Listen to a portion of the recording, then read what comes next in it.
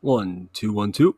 Hey, what's going on? Are we on? We're on.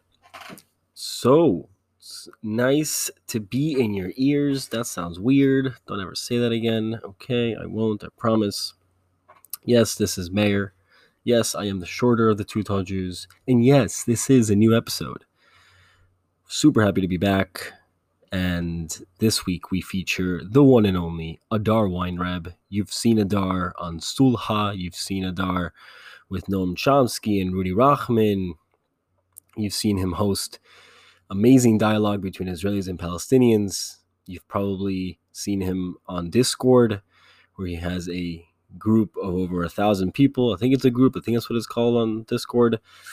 If not, let me know. Don't get mad at me, Discord people. But this is an incredible conversation with Adar, and we recorded it some months back. So similar to last week's disclaimer, we won't be discussing the recent conflict between Israel and Hamas because it hadn't happened yet. But we do discuss a lot of general things that continue to apply, and in the aftermath of such a conflict, lessons that continue to be relevant. And we hope that you can take away, some actionable items. As always, we appreciate your support. Please give us a review on Apple. It really helps the algorithm to recommend to other people. Share the podcast with your friends. We do this for fun in a way. We do this to educate. We do this to get our passions and our vision out.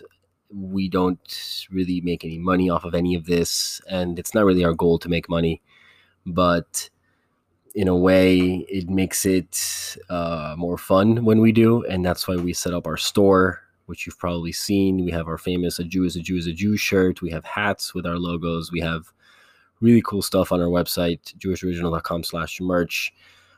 And like I said, we're not doing this to make money, but it's nice when we do, and we really appreciate when you guys buy stuff from our store, because it really helps keep this going.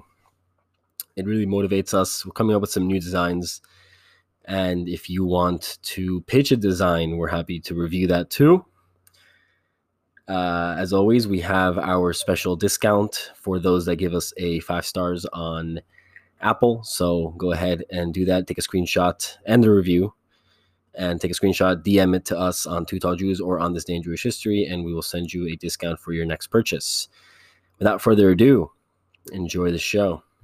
It wasn't fulfilling enough. I felt like I was still missing something. And then the Gaza war broke out, and I saw two distinct narratives. I saw one narrative from my pro-Israel friend saying Israel under attack, and then my pro-Palestine friend saying Gaza under attack. Nobody said Israel and Gaza under attack. Nobody tried to see the humanity in both people. Mm-hmm. It was one side or the other.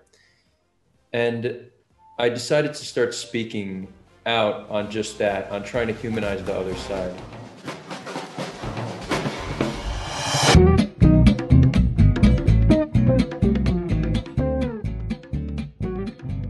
Welcome to the Two Tall Jews Show, presented by the On This Day in Jewish History Instagram account and the jewishoriginal.com/merch website. We are a set of Jews, we happen to be tall, and we are ready to go. Welcome to the show. As always, our show is brought to you by Best Shot Productions. For all your video marketing solutions, go to bestshotproduction.com and get a quote on your next video project today. On today's show, we are very excited, as always, when we have a new guest, to be on with Adar Weinreb. Coming to us from the north of Israel. Hey guys. Adar is a noted interviewer, a debate moderator, and a content creator. Adar is the host of the channel Sulha, formerly known as The Great Debate, and also known as the Standing Up Podcast. He's formerly known as the guy who got a group of people to spell out peace, shalom, with their bodies on the Ayalon freeway. And according to a couple of friends, he, in a different life, Adar was the king of the Tel Aviv club promoters. Adar's Sulha is primarily a YouTube channel with nearly 5,000 subscribers as of this recording that puts forth impassioned debate with a diversity of opinions on a wide array of issues. Adar's guests largely tackle issues related to Israel, the Middle East policy, Jewish, Israeli, and Palestinian Arab narratives, combining the history of the events and connecting them to their present-day challenges. The channel has also dabbled in highlighting the plight of the Uyghur Muslims in China, the conflict between Armenia and Azerbaijan, the morality of eating meat, and even the effects of psychedelics. Adar, been a long time coming. Welcome to the show. Happy to have you on. Thank you. It's good to be here with you both. So let's get to know each other a bit. Maybe some of our listeners haven't seen your show. Again, if you've never heard of Adar or Sulha, make sure to check it out on YouTube. He does live streams. He has amazing conversations. So we want to peel back the onion and let our listeners know who is the guy behind the guy. What was your introduction to this world of moderating debates? How did you get to where you are now? So my first entry into the world of peace building was 2014. So I've been in this space for quite some time, not consistently, but that was the start. I was a club promoter, as you mentioned. I see you did some good research on my past. It wasn't fulfilling enough. I felt like I was still missing something. And then the Gaza war broke out, and I saw two distinct narratives. I saw one narrative from my pro-Israel friend saying Israel under attack, and then my pro-Palestine friend saying Gaza under attack. Nobody said Israel and Gaza under attack. Nobody tried to see the humanity in both people. Mm-hmm. It was one side or the other. And I decided to start speaking out on just that, on trying to humanize the other side. Now, it's important to mention, I didn't always view it like this. I very much was in the, camp of Israel under attack. It was years of transformation that actually began in the military.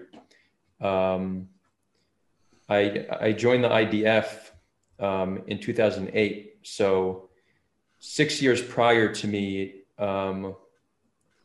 to me getting into this world, I was an IDF soldier. I didn't know anything about the narrative of the other. I didn't hate Palestinians by any means, but I thought they were our enemy and that we have to defend ourselves against them. And there's certainly truth to that narrative. But that's really all I knew about them. And interestingly enough, I was guarding on base and bored, as a soldier who's 19 years old. I was bored out of my mind. I was reading a poster on the wall with different Hamas training techniques. And there was a picture of a Hamas soldier crawling through sand.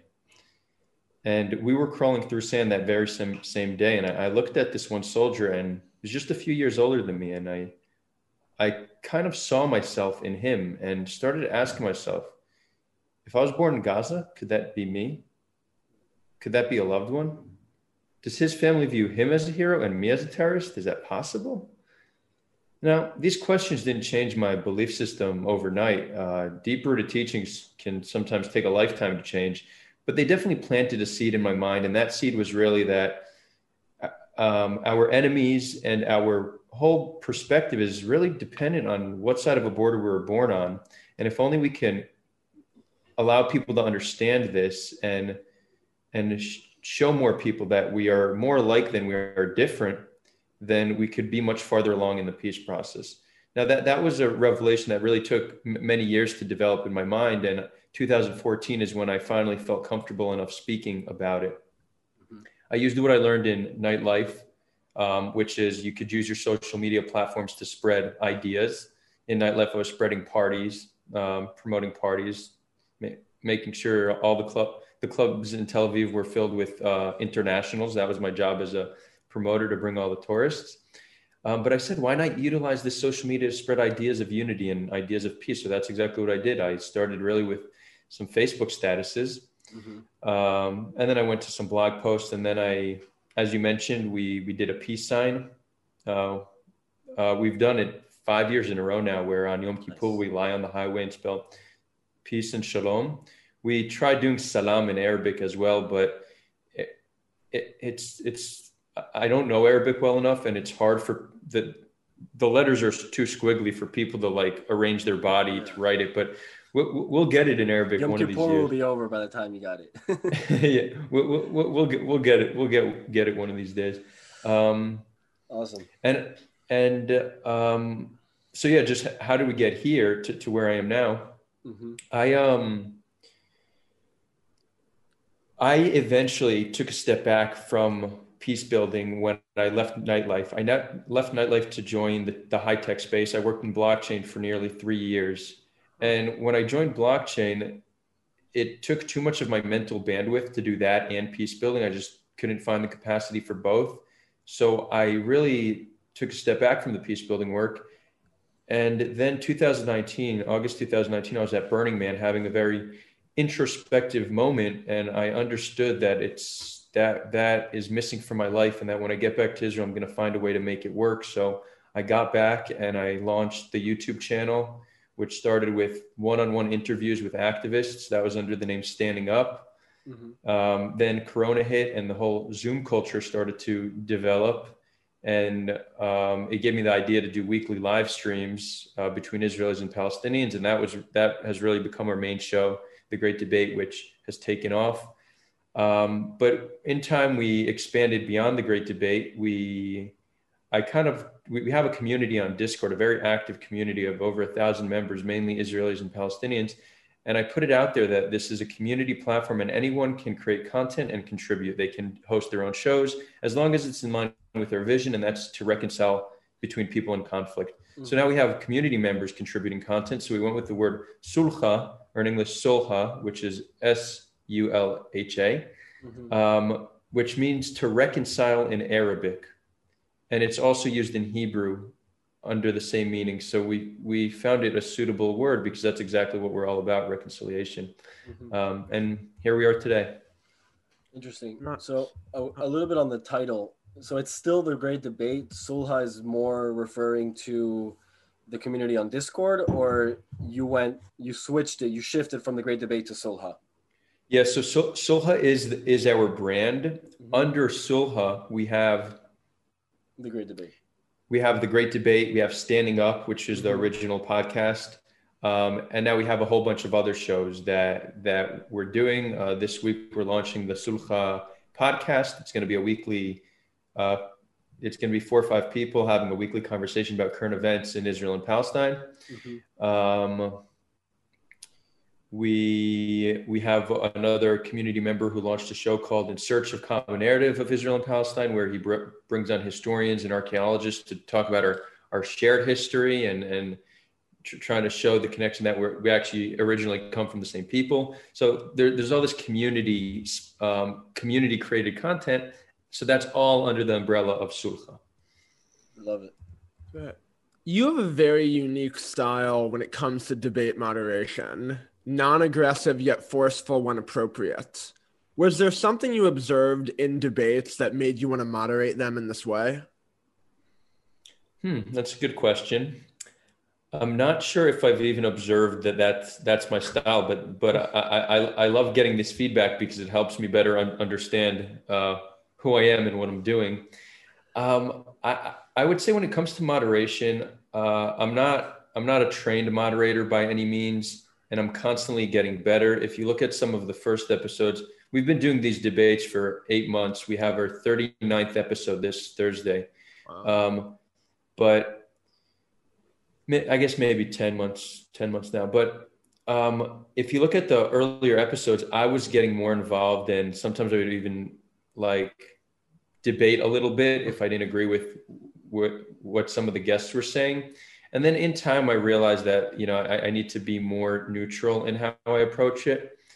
But so I like to think my approach now is really give space to the guests to speak and share, mm-hmm. and then ask follow-up questions or push back or lead the conversation in the right direction based off if I feel it's just not progressing in the right way. So that's kind of my approach behind it. I didn't learn it anywhere per se. I review the moderation. I get feedback from people, and I'm constantly working to improve it. So any feedback, is always appreciated. Right. Let's talk a little bit about the debate you recently moderated between Rudy Rockman and Noam Chomsky. So the debate, for the most part, I guess the following is my sort of rendering, was a very civil back and forth. And it wasn't till the very end that both men began to talk past one another. So I guess my question is twofold. Why do you think it escalated to that level? And what was your biggest takeaway from the discussion overall? Yeah, so that was a tricky one. That's one that I'm still thinking of. I went into it knowing that we may have a situation where we're talking past each other, because you're taking a 92-year-old intellectual scholar, right? And a 26-year-old activist. And I'm not by not calling Rudy an intellectual, I'm not saying he's not intelligent. It's just a very different style of approach to dialogue, right? Mm-hmm. So I knew that they spoke vastly different languages. I knew this going into it.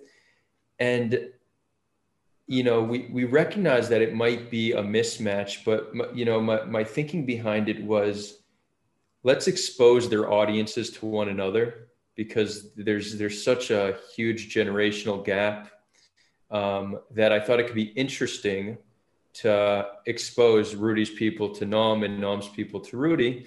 And in those terms, it was successful, but without a doubt, it could have been more productive. I think Noam is just sticks to his go-to.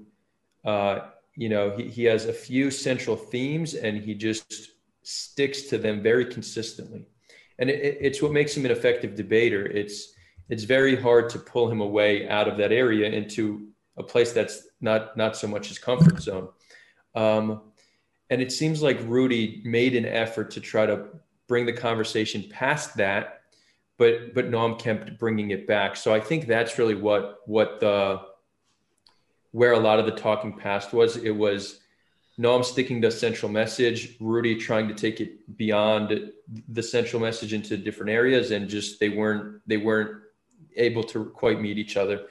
In terms of moderation, that was one of the more difficult moderation jobs I've ever had.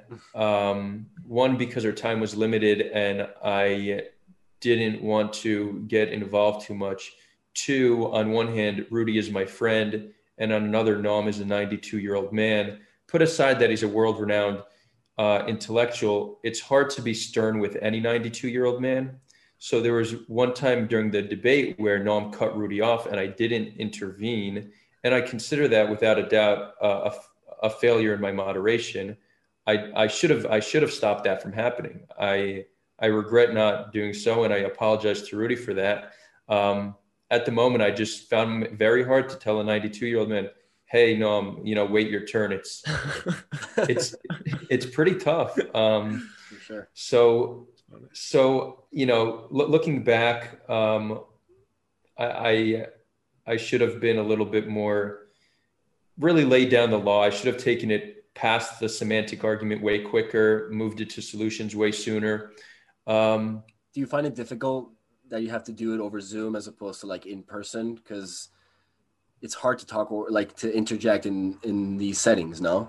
Or harder? Yeah, I'd say that's a good point too. It's much harder because it's way less natural. Like right. There's like maybe a 1 second delay from when you're saying something to when the other person hears you. When two people are speaking simultaneously, you're not hearing both. Body language isn't taken into consideration. Yeah. So yeah, it's definitely not an ideal setting. But it is what it is, and we need to make it work. Yeah. I mean, our podcast is we've done everything over Zoom. We haven't had a single in-person conversation, and we're it is. This is the new world. Exactly. Look, on one hand, it allows us for much more flexibility with guests, right? Rudy lives in Israel, Noam lives in Arizona. We wouldn't have had them in the same room, so it gives for more flexibility. The only in-person interview I've given on the show was actually to Rudy for a standing up episode. And you could see that the dynamic of that one is so much different than all the other interviews. Also potentially because we're friends and I felt comfortable giving pushback.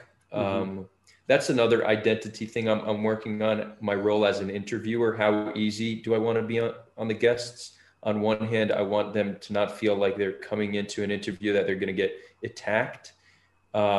or even challenged too greatly, because then they might not feel comfortable coming and sharing. Mm-hmm. But at the same time, you know, I don't want to be like a platform where somebody could just share opinions that are potentially dangerous or false without pushing back. So I'm trying to find the balance with giving people space Mm-hmm. and, you know, challenging where it's needed. There's a lot of fine balances to strike in the interview and moderation role. I'm sure you two are discovering this interview by interview. Yeah, Absolutely. And the people are asking, is there going to be a round two with Rudy and Noam? Yeah, I wouldn't get hopeful about a round two. I've spoken to Noam since via email. He told me he's not free for the next few months to even plan or talk about anything. He said, let's talk again in a few months.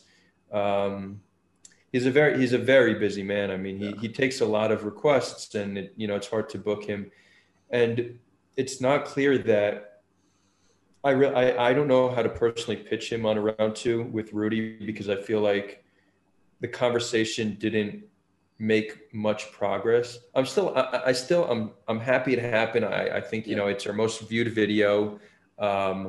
It brought us a lot of new people to the page. There were some interesting insights that both guests shared. So, I by no means regret that matchup, but I'm not quite sure how to convince him. Even if he's willing to come back on the show, I'm not sure how to convince him to do a round two with Rudy. But again, we'll address that in a few months when it's relevant. Right. Well, Rudy for us also, we had him on the show in October, so he's been our top hit. So he'll bring viewers by himself. So if we still get listens every week. So for his episode, if you guys want to check that out, you can find it. You just scroll back. So you mentioned it. You served in the IDF. What unit? I was in Golani. Beautiful. So, and now this is something that you mentioned a little bit, but I also noticed in doing the research about you, an early video that you had on your channel where you spoke about the shift from being a soldier to a peace activist. So can you speak a little bit about this video and this transition? Because personally, maybe it's the Zionist in me, but I feel strongly that the IDF is a moral army of peace.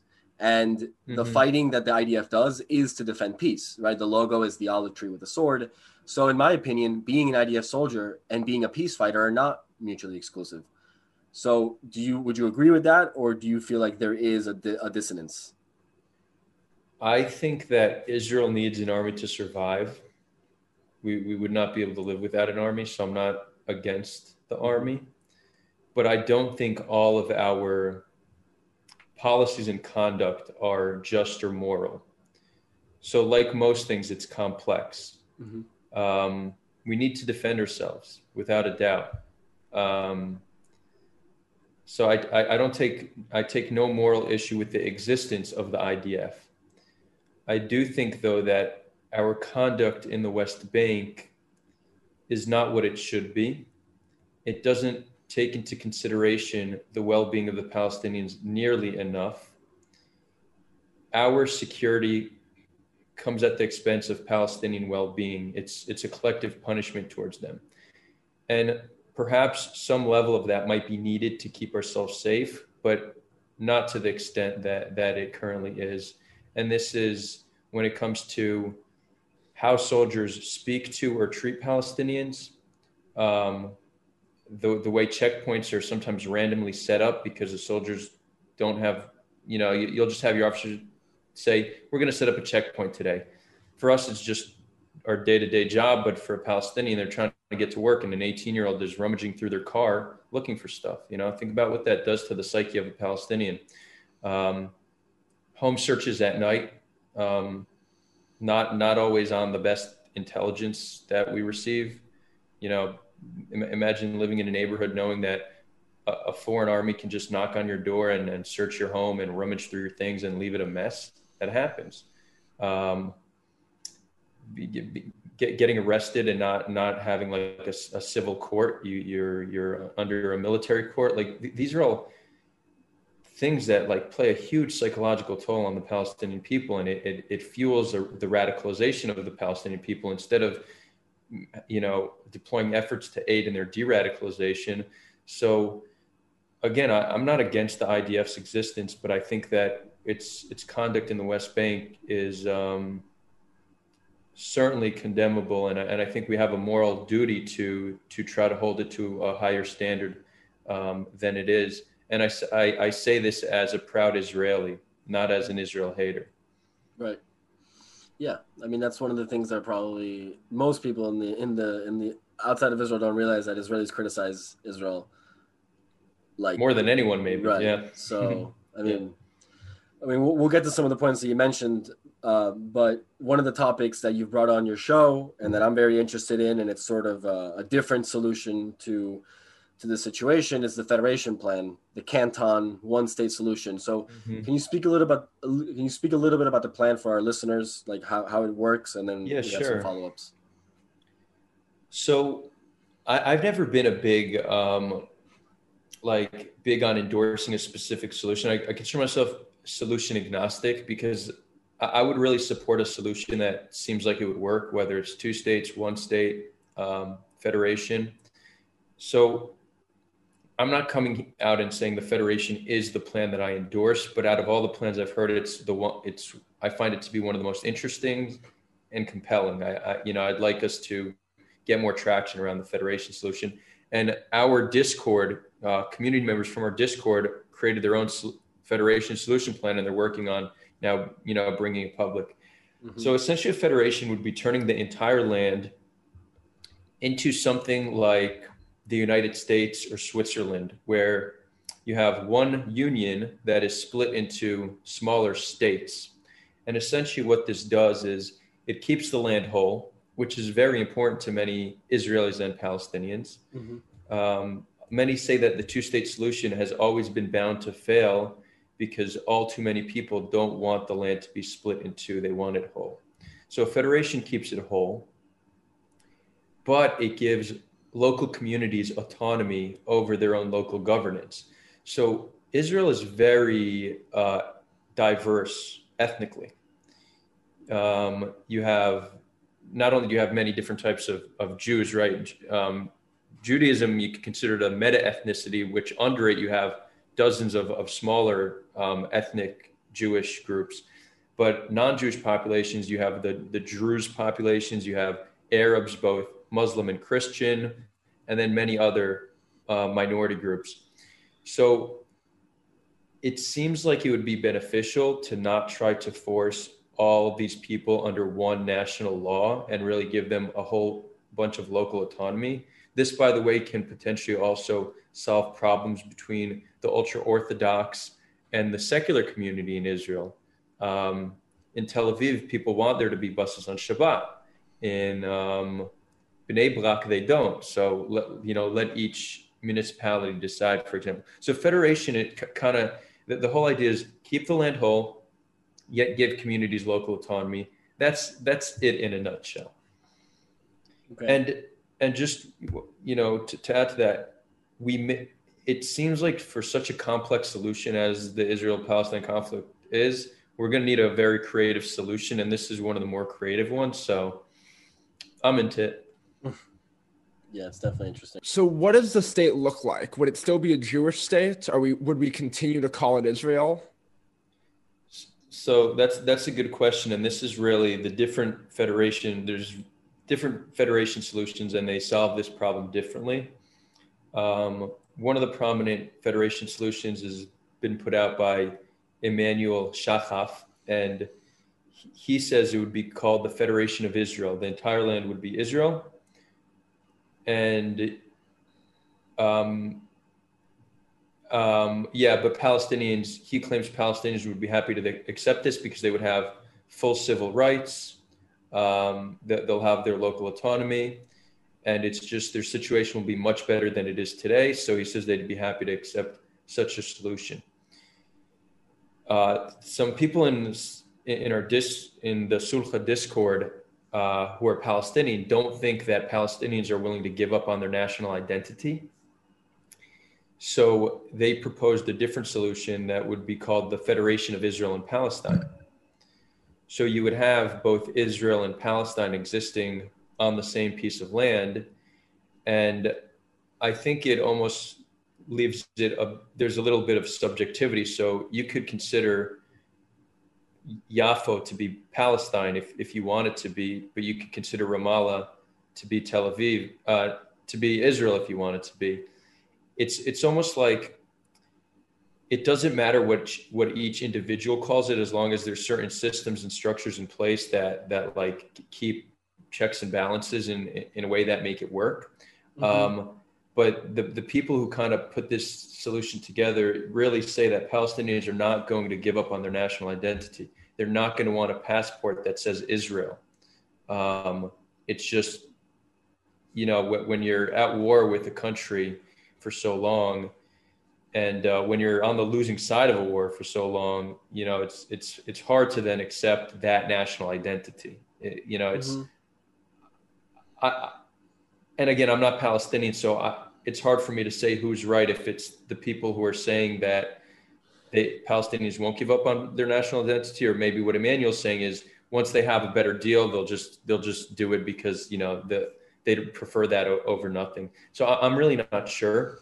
What I think we need is actually both solutions in order to have like a kind of change the collective conversation around solutions. So Emmanuel's solution is way more appealing to Israelis. So let Israelis start talking about the federation idea, and the federation of Israel and Palestine is going to be way more appealing to Palestinians. Let it be part of their collective conversation. And then we just got to find a way to meet in the middle. So I'm okay with different approaches to activism in order to build a mass movement. I don't think we need to decide now exactly what it will look like. But I do think No, go ahead. I think it might be wishful thinking for many Israelis or pro-Israel people to think that Palestinians are going to give up on their Palestinian national identity so easily. I'm not convinced that's the case. Many think it is, but I'm not convinced. I think it goes the same way for Jews. I feel like a lot of Jews won't accept that now a lot of these Palestinian Arabs are not going to be equal citizens. Like, how many Israeli Jews are accepting of the Federation plan? I feel like more Palestinians are accepting the Federation plan. I don't know what the polls look like, but we've done so. The guys in the Discord, their names are Rafi Gassel and Zahir. They've been on the show multiple times. They did some internal polling. They've been hosting Zoom meetings with different demographics of Israelis and Palestinians, and overwhelmingly, they're finding Palestinians are on board, and more right-leaning Israelis are on board. The greatest resistance they're getting are from left-wing Israelis, which happen to be the minority. That's surprising. They're the ones who want it to be split, a country for us, a country for them. We don't. But it's not hard to see where that comes from, because it's the easiest to conceptualize, and the left is not ideologically driven over having the entire piece of land. They're very okay just having half the land and sharing. So it's not hard to see why the most resistance comes from that camp. Gotcha. So in a way, this plan, I know that I've seen some of those episodes. They talk about having a constitution, which is something that Israel doesn't have, right? Israel bases its laws a lot from the Declaration of Independence and the basic laws. So there's no coherent document that protects the rights in a way that it does in the United States and other places. So in a way, does that also change the fact, like, just the nature of the state, where it's no longer going to be a Jewish state? It's going to be this egalitarian state where there's no Jewish majority, because we're not going to have, we're not going to have a Jewish majority in the Federation plan. It doesn't exist, right? According to demographics. Yeah, that's unclear. There's debate over that, but there's between, if you take from the river to the sea, including Gaza, it's between 30, some say 30%, others say 40% Palestinians. The fastest growing population, though, are Hasidic Jews, though. So it's not clear that there's going to be a demographic shift anytime soon due to that. But the way it's structured, it needs to be structured like in a very sophisticated manner, because I agree. The reason Emmanuel, who has the Federation of Israel plan, the reason he he doesn't think the other plan is going to work. He says Israelis will never agree to something that will create a demographic shift. It's something that Jews are terrified of, and it's not hard to understand why that's something we're terrified of. So we need to give a very good answer to the demographic shift. And so I'd say A, it's not clear that there will be one, but B, the way the federation is structured is that there's going to be a Jewish Congress, a Palestinian Congress, and then like a mixed Congress. So it will find a way to keep checks and balances in a very, regardless of if there's more of one population and less of the other, it doesn't matter. It's going to keep a balance between the two majority populations of the nation. Switzerland does something pretty similar. Like they have a rotating prime minister between, because they have like the Swiss French, Swiss Italian, and Swiss German. So they have like a rotating between the three of them. So they propose some kind of a balance like that. Again, I'm not fully, and this comes along with the Constitution as well. They're working on some kind of a constitutional document. I'm not so up to date with all the details, but that's the gist of it. The idea is that even if there's more of one population, less of another, it does not change. It's not going to create a problematic power dynamic. Gotcha. And just one more question on this, and this is just me personally. I'm curious, right? Like, not a lot of people remember this, but before Oslo, between the first Intifada and the second Intifada, there was freedom of movement, Israelis and Palestinians between Gaza, between the West Bank. There was no security fence. There were no checkpoints, and to an extent, for a while, it was a lot of Israelis and Palestinians actually saw each other. Right. Yeah. That's one of the things that is an issue now, where it's like, yes, the security fence is up, and there's no more suicide bombings, and thank God a lot of Israeli Jews and Israeli Arabs are safe.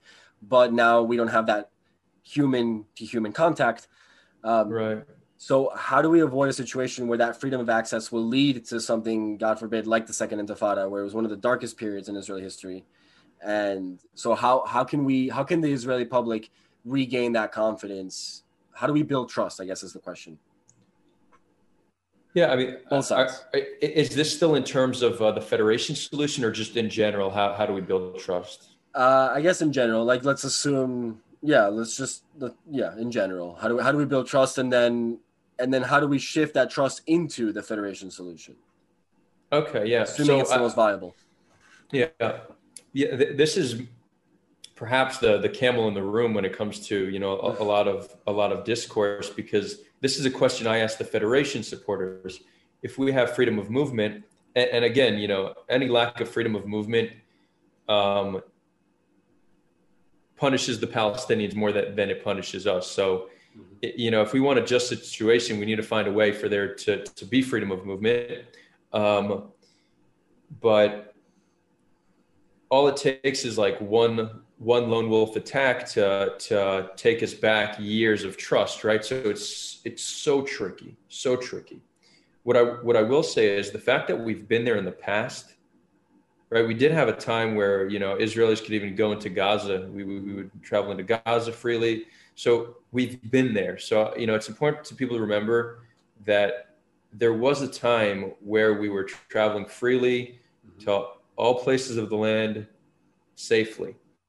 I think that the second there's serious commitment on both sides, and I'm trying to inspire it from the people, but it might need to come from our leadership.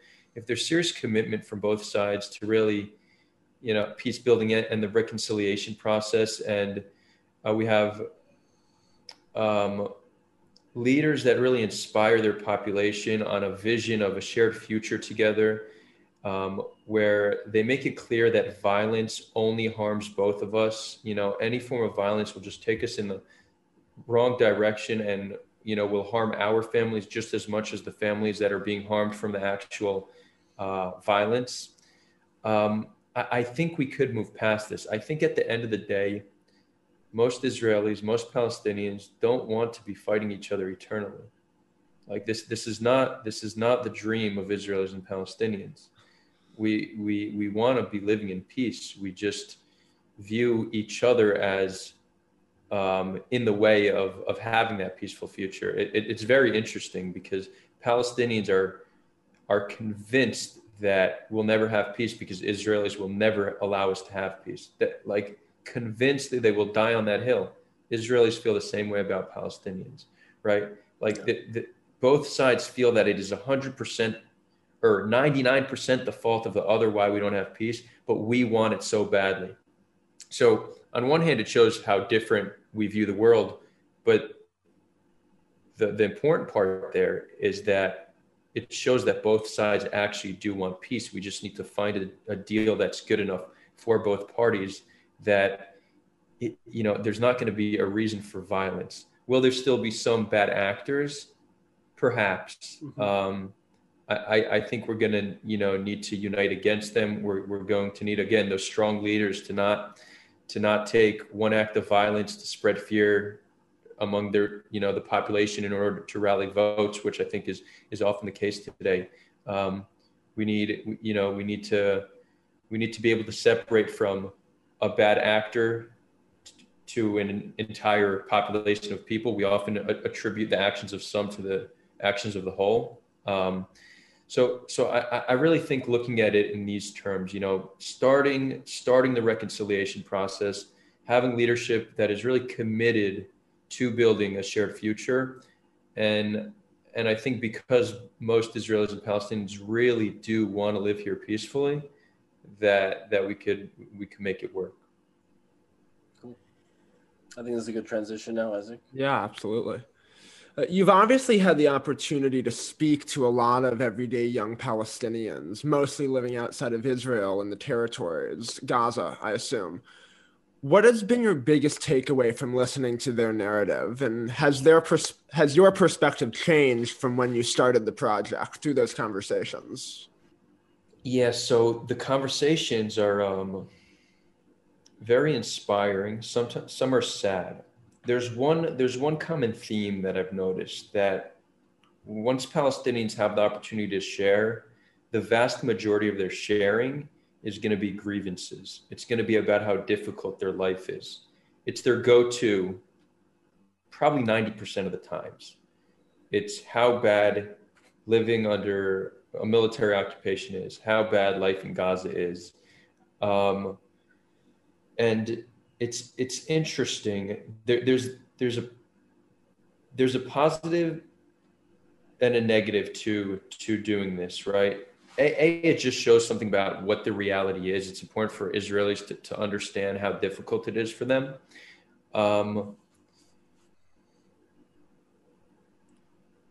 And it also it really does show us that how much of their mental space their conditions take up, like how much it really is a part of their reality and identity. They very strongly identify with their oppression. This is also a negative because I think that the Palestinian people are disempowered because they have a very strong sense of victimhood. I think it's very natural for a population that is, and again, I really think a lot of it comes not so much from material conditions, but from certain power dynamics. So being controlled by another nation's military, I think takes some kind of a psychological toll. Because if you speak to people from countries that are way poorer than the average Palestinian, living in the West Bank, they're not complaining about their material conditions. They can be very content with what they have. But Palestinians are not content at all, even though some of them are living in nice houses and drive nice cars. It's not about the material conditions as much as it is a certain power dynamic, which I think is causing them a lot of harm. And I'm trying to relate it to a situation in America. I actually think Black America is in a similar situation in terms of, in many instances, it's easier like Black Americans have better living conditions than white people in Eastern Europe, for example, in many instances. Okay, so your material reality doesn't always define how you feel about your conditions, but Black Americans feel like that there's a force, and like how Palestinians feel about the military. It seems like Black Americans have a similar relationship with the police. They're terrified of them. They view them as oppressive. They don't trust them. They probably don't feel part of greater American society. So all these things are not really talking about the material conditions. They're talking about some kind of a power dynamic, which seems to have an innate psychological toll it plays on humans. Again, I'm making this conclusion, basing it off two populations that I've observed with my own two eyes, Black America and the Palestinian population. So I want us to be understanding and empathetic towards Palestinians and how they, why they are this way.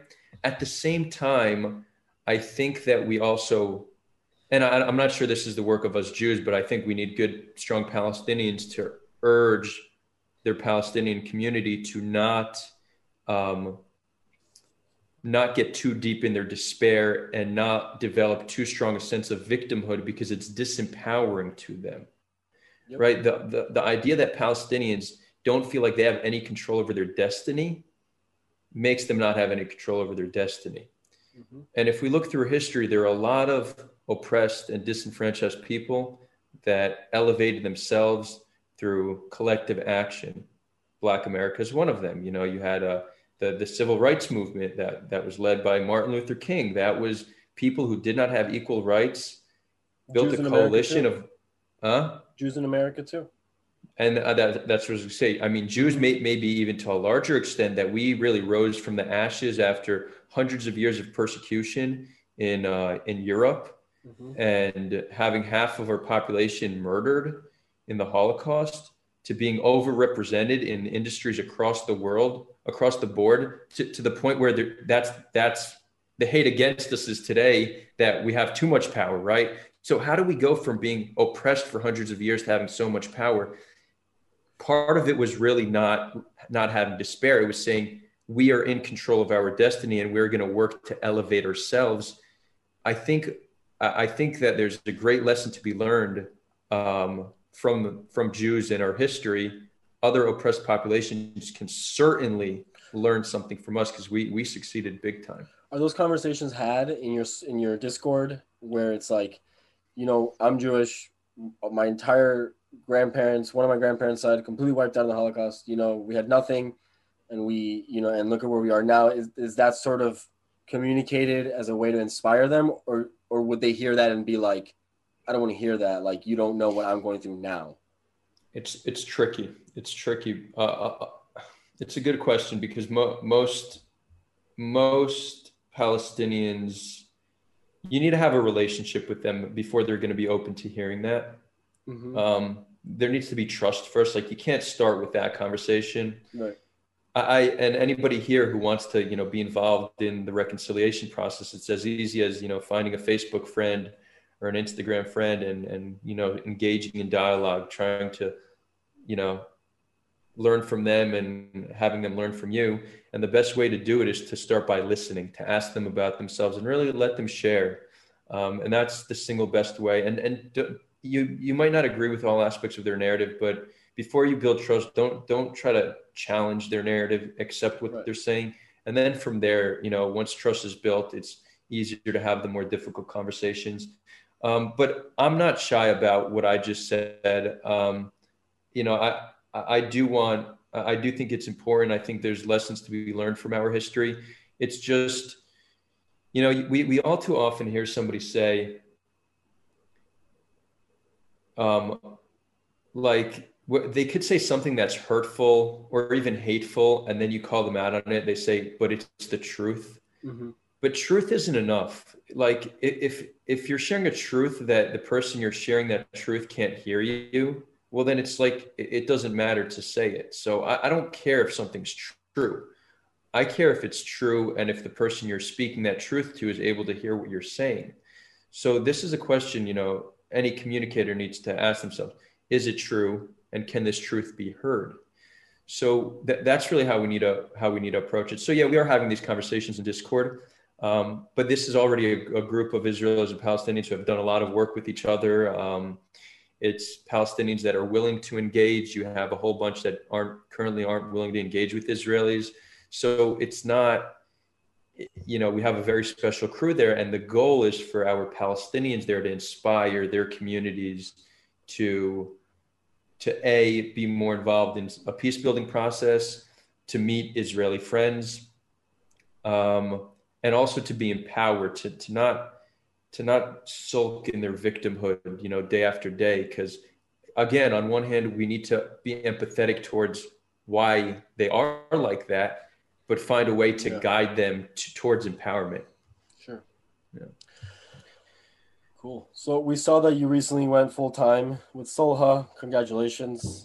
It's always nice to see a fellow Jewish content creator going all in on the work that they're doing. So what's the big picture plan for Solha? Where do you see the project going in the next 5 years, 5 to 10 years? Next 5 to 10 years. So to continue to grow, our channel and our Discord community. I am doing this full time, but I don't know how many months I could do this full time before I need to start working. Because content takes a long time before you're making money. We're already making a few $100s a month, but can't live off a few $100s a month. Let's be real. So for now, I'm all in on this. I might need to go back to some part-time work eventually. Maybe now's a good time to shout out my Patreon. If anybody wants, you can support Sulha on Patreon. Please do. Hopefully there'll be a link in the description. Absolutely. But I want us to really grow and be able to increase our impact. So I'll share 2 messages I got recently. An Israeli boy sent me an email, said, "Hi, my name is," I won't say his name, but "Hi, my name is this. I need to tell you, I recently discovered your channel, and since discovering it, I've been watching every episode, and it's caused me to rearrange how I understand the conflict." A Palestinian girl just reached out to me, said, "Thanks for the content you do. Up until recently, I thought Zionists were inherently bad people. I didn't think there's such a thing as a good Zionist. I thought it's just a form of hate and racism. Now I understand that that's not the case." So we are having an impact on people. This is just 2 instances.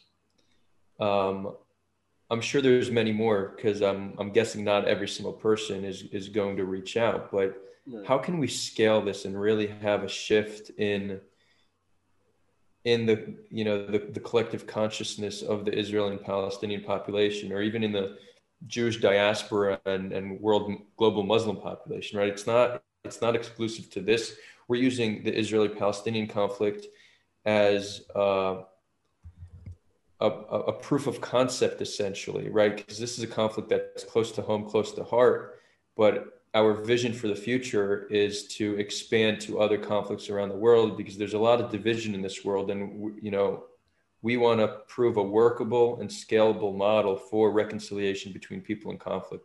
So Israel and Palestine will remain to be our main focus, but we do want to try to do things to connect the left-right divide in the United States, maybe do some healing between white America and Black America.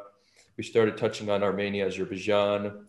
There's India, Pakistan. So there's a lot of conflicts. We don't want to get, we're gonna grow responsibly. We're not going to take on too much right now. It all depends on how many community member volunteers we have, or hopefully in the future we'll have full-time employees. But that's that's kind of our goal for the future. And maybe I'm getting over ambitious, but let's put one goal that's pie in the sky. One is that our federation solution is the solution implemented, right? Like that means we actually produce something that will bring peace to the land. And 2, I'd like to host the U.S. presidential debate in 2032. Nice.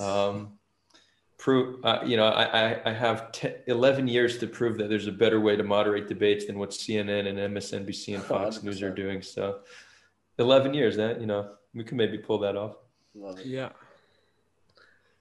I always thought, sort of a caveat, I always thought it'd be really interesting if they had Sean Hannity and Rachel Maddow co-moderate the debate. I feel like that would either it would over-enhance the theatrics and sort of compound the problems that you would want to eradicate with debate moderation, or it would take it to the next level that it needed. But I always thought that would be really interesting. Yeah, I actually think that's a great idea. Good luck convincing Agar, them. You're going to moderate them while they moderate. Yeah, exactly. You moderate the moderators. Yeah. That's something I would, I'm trying to stay focused, but I would like to do not only moderation, but also mediation in the future. So if there's I might also do this privately. I might take a mediation course and start doing it as a practice, people who need, maybe couples who need mediation, business partners. But I could also, it could be cool. Let's say there's a public dispute between influencers. Come on the show. Let's talk about it, Yeah. So that's an angle I'd like to take in. I kind of break it up that some of the debates that we do, I know the conversations won't be productive, but I know that they're going to do well in terms of views. And I'm okay with this trade-off as long as it's not the majority, because growing the channel, then it brings people in, exposes them to our other content that's productive conversations. So once in a while, I'm going to do a debate that really is more for the entertainment value than it is for the reconciliation. And not surprisingly, those are the ones that get the most views, but right. It helps us grow, and ultimately it brings more people into our greater mission of reconciliation. Absolutely. Well, that's why you guys co-host together. Yeah, exactly. Finishing each other's sentences. If you had a gigantic billboard that you could put anywhere where millions or billions of people could see and have access to it, what would it say and why? So there's two things come to mind instantly. One is a more selfish one that says, follow Sulha on YouTube.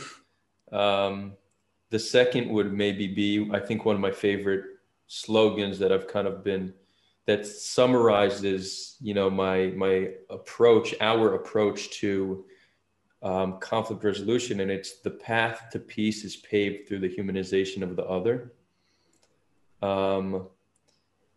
And yeah, so I if there's my own self-interest would put the Sulha billboard, but the truly altruistic one would be that quote. That's the quote on my Twitter and Instagram and stuff like that, because it really, if there's one way to summarize what we're doing in a sentence, it's that. Yep. So do you have any questions for us? When are we going to come on the show? First of all, do you have any public disputes between you two that you'd like to work out? Well, we have one question coming up next that I think it would be interesting to have on your show. But before that, do you have any questions for us? How tall are you both? Is that a secret? No, we can say it and then cut it from the. We're gonna have to bleep it out, but yeah. Okay, fine. No, yeah, I'm 6'1", and I'm 6'9". It's just a running joke that we haven't publicly shared. Yeah, we don't reveal it. Yeah, that's fine. No, I won't tell anybody. And how tall are you? 5'11". Oh, okay. There you go. Yeah. We forgot to ask, but usually we ask how tall you are so we can see if it's still just a Two Tall Jews show. Right. I guess I'm above average height, but I'm I'm not considered tall, Yeah. In some countries, you're pretty tall. Yeah, I think average height in Israel is 5'9", but if I were to go to if I'd go to Denmark, then it's I'm below average height. It's 6'1" there or something. Right.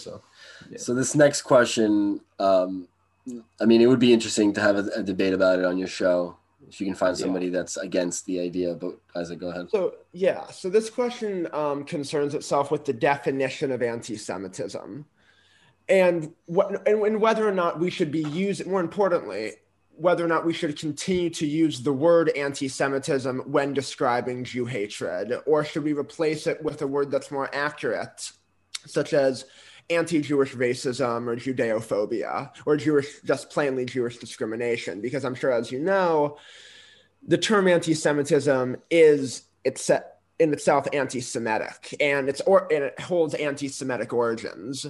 And so do you believe that we should move away from the sort of the 19th century post-Enlightenment racial pseudoscience that Wilhelm Marr was using when he created and coined the term? Or do you believe that it's so pervasive and widespread now that we should be fighting anti-Semitism collectively, not fighting over what to call it? Is that only a suggestion for the debate, or is that also a question? That's a question for you now. Okay. Yeah. Our stance would be change the word. Yes. Yeah. So, I have an interesting takes on words. Sometimes I come off as like a stickler when it comes to terminology, and that's because I like us to be able to effectively communicate. But I think with that, we also need to recognize that it's an issue of picking your battle. Mm-hmm. So I'm not against changing the word. It does have racist origins, and it's confusing to people. You often hear such like a disingenuous pivot. They say, but how can I be anti-Semitic? I'm a Semitic person myself. Yeah. It's like, it's actually, the logical fallacy is, association fallacy. I think that's what it's called. It's when you're using Semitic in two different ways. So when you say anti-Semitic, you're meaning Jew hate. And for you to say I'm Semitic, you're not meaning a Jew. Mm-hmm. So it's two meanings for the same word. Yeah. So that's essentially what they're doing. So changing it would stop people from doing that, right? Just call it Jew hatred or Judeophobia. I think that's cool. I don't think that it having racist origins is necessarily needs to be a reason to change it. I think that, it's like things can change, like that's often actually something used against the Palestinians, that Palestinian comes from Plishtim, and Plishtim means invader. But it's like, cool, don't expect Palestinians to change comes what from they Rome. Call themselves. Right. Yeah, it's like, but it's like, meanings can change. What I would say more about the term is that I'm concerned we're broadening the definition to a place where it might lose the weight it currently carries. And I think we've seen something happen with the term racism. Racism is obviously bad. It's condemnable, mm-hmm. It's detestable, but there's all these new definitions, one of them being all white people are racist. So like, how bad could it actually be if all white people are racist? So I actually think I think we're doing a service to racists by just like overusing it across the board. And I'm seeing some signs of this with the term anti-Semitism that, like you'll hear BDS is anti-Semitic and anti-Zionism is anti-Semitic. And I think that there's anti-Semitism in BDS, and I think there's anti-Semitism in anti-Zionism, but I don't think it's that simple, because most people, when they say Zionist, they don't mean the Jewish right to self-determination.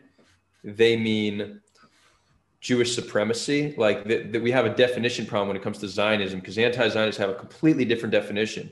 And for somebody to be against Jewish supremacy doesn't make them an anti-Semite. So when they take an anti-Zionist stance, they're not actually saying, again, I'm not speaking for all anti-Zionists, because some actually want to dismantle Israel, but a lot of them are just saying they refuse to acknowledge Israel for what it is today. And that's not inherently anti-Semitic. And in addition to that, it's not hard to understand why Palestinians would be anti-Zionist, because they view Zionism as been, a political movement that has caused them immense harm for the past 100 years. So if we're just it does two things that are bad. One, it's not productive if you're just going to call a Palestinian anti-Semitic because they take an anti-Zionist stance, right? That's not good for dialogue. We should understand where they're coming from, why they take that stance, how can we reconcile that position. Hurling an accusation of anti-Semitism is not good dialogue. And in addition to that, there's also the dilution of the term, which, as we've seen with racism, I'm worried people will stop taking accusations of anti-Semitism seriously if we make it include so many other things like certain criticisms of Israel. So I want us to be very, very careful whether we change the definition or not. I would support changing the definition. And I even think that there's all you need is a few Jewish activists to get behind it, that it could actually catch on. We do have a small enough community that we could actually make that shift. So I'd even be happy to help if we decide we're going to go for it. But I just want to add that I want us to be careful with how widely we define anti-Semitism, because anti-Semitism is a problem, and the last thing we want to do is to dilute the meaning and impact that term has. Yes. One last thing, if we're already going to talk about terms and definitions, to me, I'm not sure why we need the term Zionist in today's world. I think this is one that gets in the way of productive conversation, because the two people fighting have such a vastly different definition of Zionism. One views it as Jewish right to self-determination. The other views it as Jewish supremacy. It's true that Jews should be the ones getting to define Zionism, but why do we need a term for Jewish self-determination? Why can't you just say Jewish self-determination, right? It's like a much better approach is, let's say somebody says, oh, I have an issue with Zionism. It's like, I hear you. I understand your concern. I believe Israel has the right to exist. You get what I'm saying? Like, why fight them? Why meet them on that term Zionism and have a battle over what it means? Let's take it to what it actually means. Let's take it to like an actual practical place. Israel has a right to exist. Regardless of all, any criticism you have of Israel, we're not in the habit of dismantling countries because of problems they may have. So let's just ground this conversation in reality instead of some more like abstract and philosophical conversation of what Zionism means. Mm-hmm. It's not a battle I'm going to pick, because I think Zionism is too important to too many people that they're not going to give up on that term. But if I could choose, I would say we could get rid of that term and our conversations would be more productive for it. Cool. So we're running a little tight with time. So we did have some segments that we wanted to do with you. I think we're just going to cut them, and we'll do half of them. But this first one is just a couple of rapid fire for our listeners. Maybe some of them haven't been to Israel in a while because of the virus, or maybe they've never been to Israel. But as a veteran Israeli, what is your favorite destination in Israel that you would recommend people visit? So Tel Aviv is my favorite city, not only in Israel, but maybe in the world. So definitely spend some time in Tel Aviv, but probably in a post-COVID world, because cities just don't have the same impact. And then, there's so many places. Like, if you come to Israel, you need to do Tel Aviv, you need to do Jerusalem, you need to go to the Dead Sea / the Negev, because it's a desert, but it looks like the moon. And then you got to go up north, which is where I live now, which I think is the most beautiful place in Israel. It's lush green mountains everywhere. And it's most beautiful in the fall and spring, not in the summer. Unlike many places in the world, in the summer it's not green, it actually gets yellow because it's like a dry season. So gotcha. Spring and fall. What's your least favorite destination in Israel? Where should people avoid? There's a lot of cities that just aren't interesting. So I don't want to single any one of them out, but that's fine. We'll just say it for you. The central bus station in southern Tel Aviv, if you can. Yeah, I actually like cultural experiences, so I'll explore there just for the fun of it. But I'm quite different. But definitely not the first place I tell somebody to go visit. The central bus station in Tel Aviv. Yeah, it's a fun place. Sure. So what's a pro tip for somebody that's visiting Israel for the first time? Just something to keep in mind so that they don't look too much like a tourist. So, Israeli culture, and perhaps this is Middle Eastern culture, it's aggressive. but it's not coming from like a place of hate. It's coming from a place of love. It's you just feel comfortable enough with somebody you don't know that you could like yell at them, but the same person who's like that might yell at you will also invite you over for Shabbat dinner. Mm-hmm. So there's like a certain aggressiveness to interactions, but it's these same people will take you in and then give you a place to sleep, even if they have no idea like who you are and what you're about.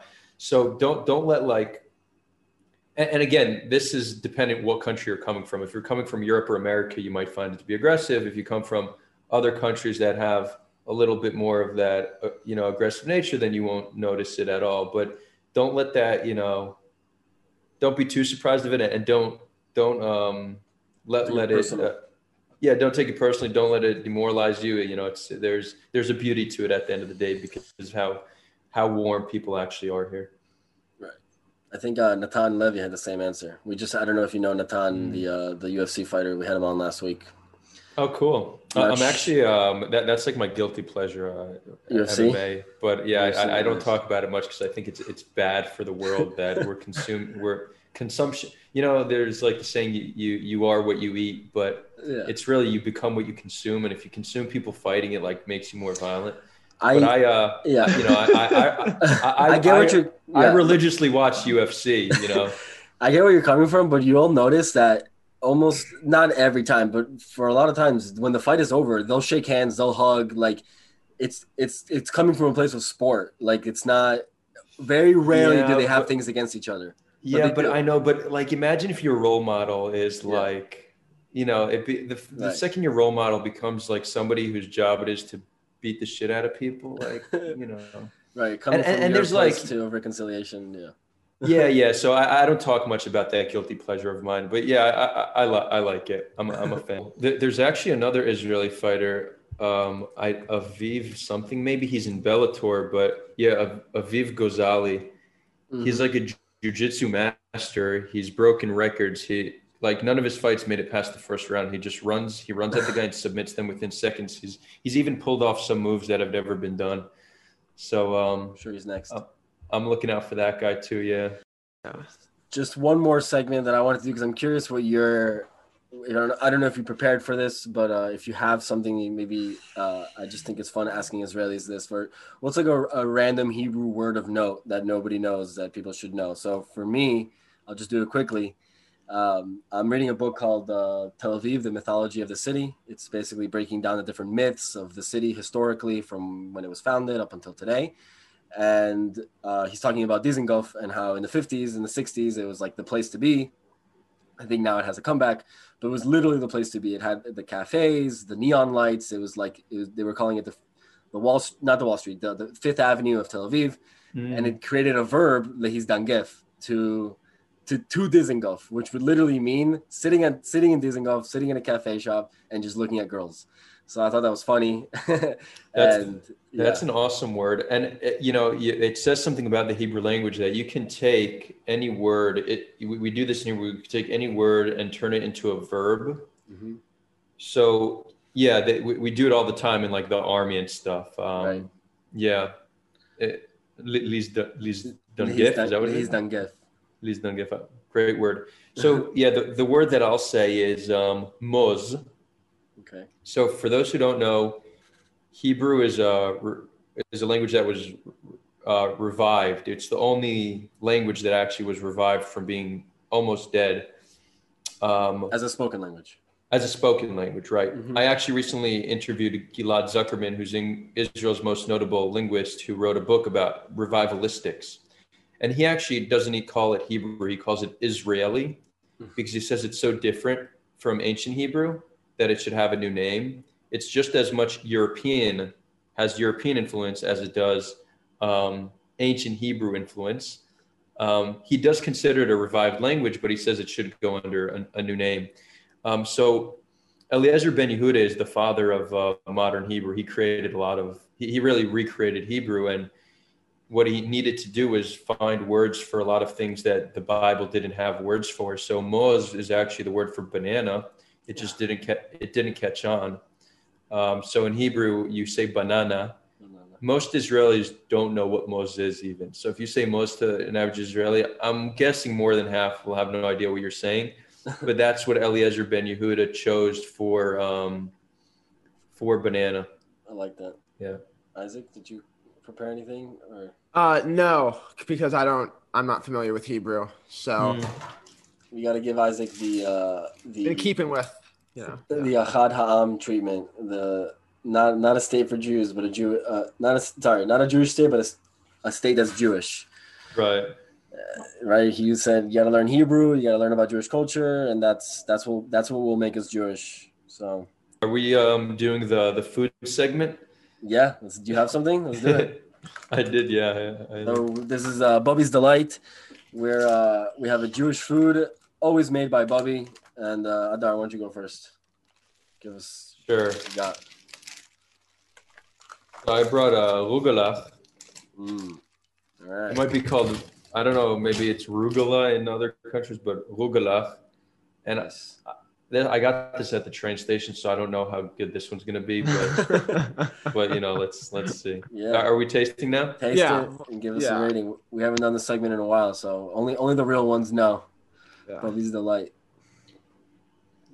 Look, it's a train station. Definitely edible. Nahariya? Which train station? Yeah, Nahariya. Yep, exactly. There's a place in Jerusalem called Marzipan.